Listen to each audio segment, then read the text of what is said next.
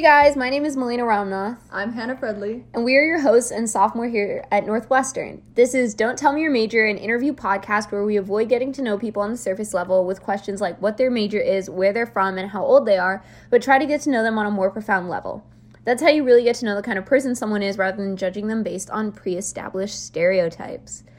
So today it's just the two of us because last episode we had a guest, so today it's just us, the hosts, me and Hannah.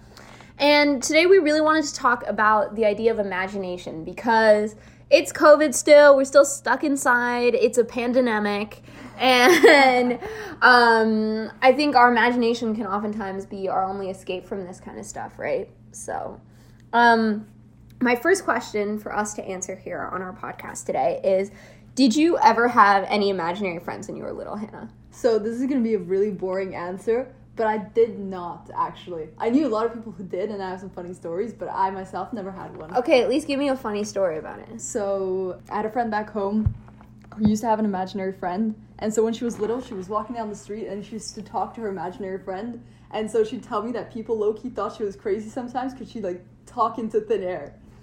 Oh my gosh, I couldn't do that. I couldn't just talk into thin air. That being said, though, I definitely imagine that my stuffed animals and teddy bears have personalities. I still kind of do. I think it's a remnant from Toy Story being a thing. I definitely, have my teddy bears and they have personalities, and, my boyfriend isn't necessarily so happy about the fact that I'm still a 5-year-old inside, but they were my imaginary friends, Yeah. Also because my parents never really bought me, maybe it's a gender stereotype thing, but also I didn't mind it. I never even really had Barbies or Legos or anything. I always just had a million teddy bears. So yeah, I guess it was safer child safety wise, just to surround me with soft plush things. Anyway. Yeah, actually, you know, something funny? So back home in Norway, I used to have a fat, big drawer only full of teddy bears. And there were some teddy bears that was, they were too big to fit in the drawer, and it'd be, huge giraffes, the size of my body, my little child body. Mm-hmm. Big bears, the size. And if I put them all on my bed, I wouldn't have space for myself in the bed. Yeah, no, exactly. My sister and I would, oh my gosh, this is so silly. She's gonna hate me for saying this on the podcast, but we would do things called, a dolly hash, where we take all of our stuffed animals combined, easily at one point, 100 of them. We would, consumerism at its finest. We would cover our living room in them, and there's photos of me and my sister just passed out, and you can't see the carpet. It's the two of us, asleep on our teddy bears, and our parents, what have we created? I'm not gonna lie, if I were a parent and I came home to that, I'd be thoroughly terrified. But imagination, comes in a lot of different ways. I think we all have, daydreams about, from our imaginary friends to, our dream jobs and things like that. And I think that plays into this question that I've had for a long time of, idealism versus realism. Because I feel for me, I'm more of a cynic. I would say I'm more of a realist. I've always seen idealists as kind of living in their imagination. I'm going to be, some big,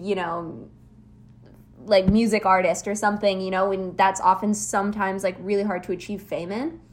And for me, that's part of, living in their daydreams, living in their imagination. There's not something as real about it as, having a structured salary, the classic, go to college, earn, 6 figures, just go on to whatever you need to do next.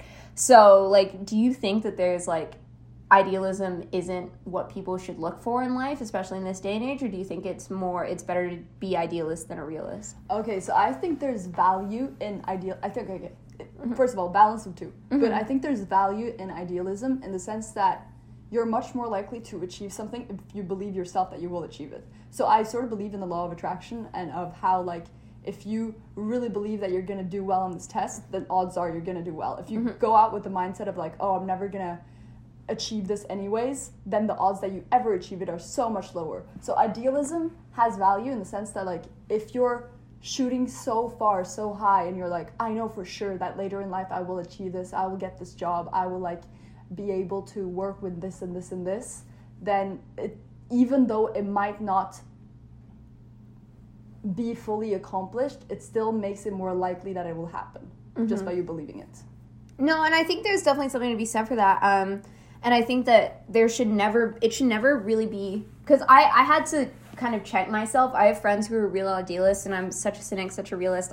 I'm very much of the mind that you have to make money and then follow your passions. You know, like make money, build yourself that nest egg, build your family that nest egg, and then go paint. You know, that's what I kind of grew up learning as well. And some people definitely have that mindset, but I think there's something that's braver about going to follow your passions, so that you're not going into work every day, doing something you hate, doing something that's not making a change in the world. I think, like you said, it's everything in moderation. It's about finding that balance between what you're passionate about and like what's going to make you money. Because like I read this statistic the other day that said, it was on Uber Facts, so you know, obviously take this as what you will, but if you money can buy happiness if it's up to $70,000, right? Yeah. Once you hit that $70,000 a year mark, you're going to be pretty much like plateau of happiness thanks to your money.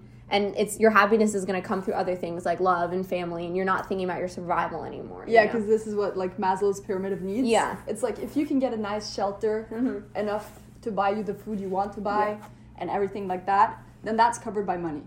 Self-actualization, like your social life, that can't be bought by money.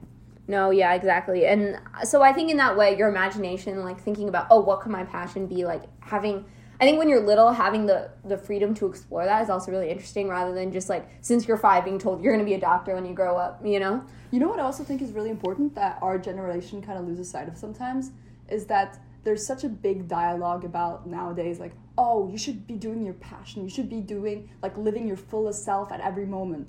And, like, for a lot of people, they don't know what their passion is. I think too many people worry about if they're doing the right thing. Worry less about if you're doing the right thing, because at a certain point, you stop living. If you're like, oh, am I doing the right thing by doing a math major? Like, maybe I'd be happier in statistics. Maybe if you start asking yourself too many questions, then you get paralyzed by the choice. It's like, stop worrying all the time if you're doing exactly the right thing, because things will turn out fine. Yeah. I really like that mentality. I think it is really applicable to the college student mindset, you know, and just that, like, it's so many kids are just like, oh, I'll figure it out eventually, because they're, like, paralyzed exactly by, like, the amount of options that are open to them. But okay, we've had, like, the deep conversation about, like, you know, what we kind of want to be when we grow up in terms of mindset, right? When you were a kid, what was your favorite imagination game? Because I also talked about, you know, like, games that build creativity in kids, because I think that's something that is education's going to focus more on. What was your, like, when you were little, like, what was your favorite imagination game? Like, did you play, like, house? Did you play, like, dress up? Like, what would you do? That was an imagination game. Oh, so me and my sister, or me and my cousins. It's always with the cousins, by the way, for some reason.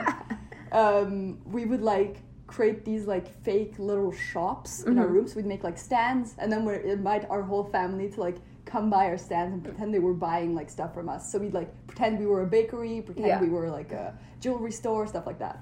Oh my gosh, we literally, okay, so I would do this daycare program after I finished elementary school, because we'd finish the day of, like, 5th grade, but my parents couldn't pick me up till 5 p.m. when they got off work. So I'd stay after school and we'd play, like, games, and there's, like, 20 other of my best friends who were, like, also doing it. Not that I had 20 best friends, but you know what I mean. Miss Popular in 5th grade.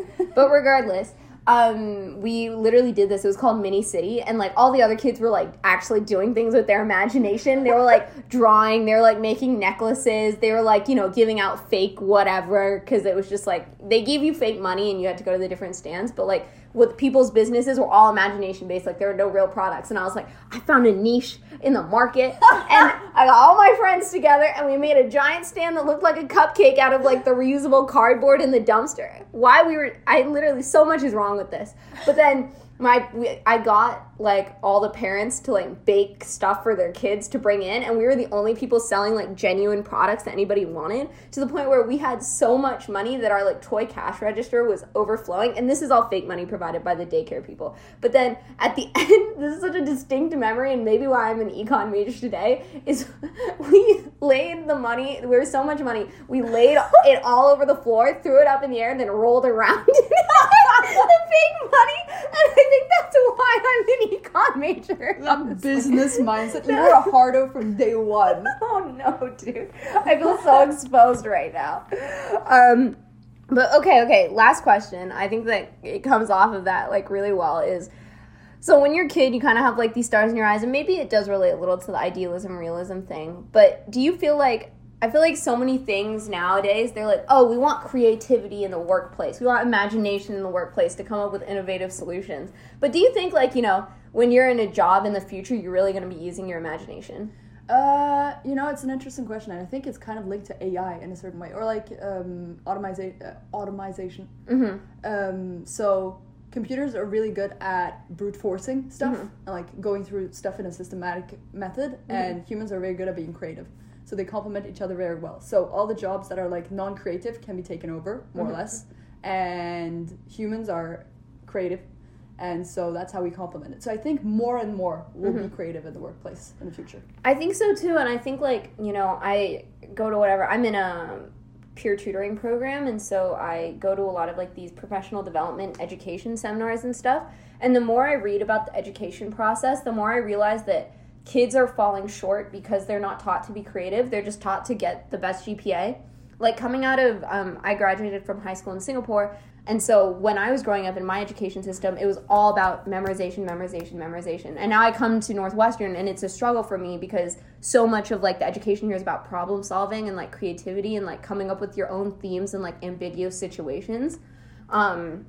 And so you're right. I think that it's something that's, like, really very much the future of who's going to excel and who's not going to, you know? Yeah, I fully agree. I think it's more important to teach kids problem solving rather than memorization. Yeah, exactly.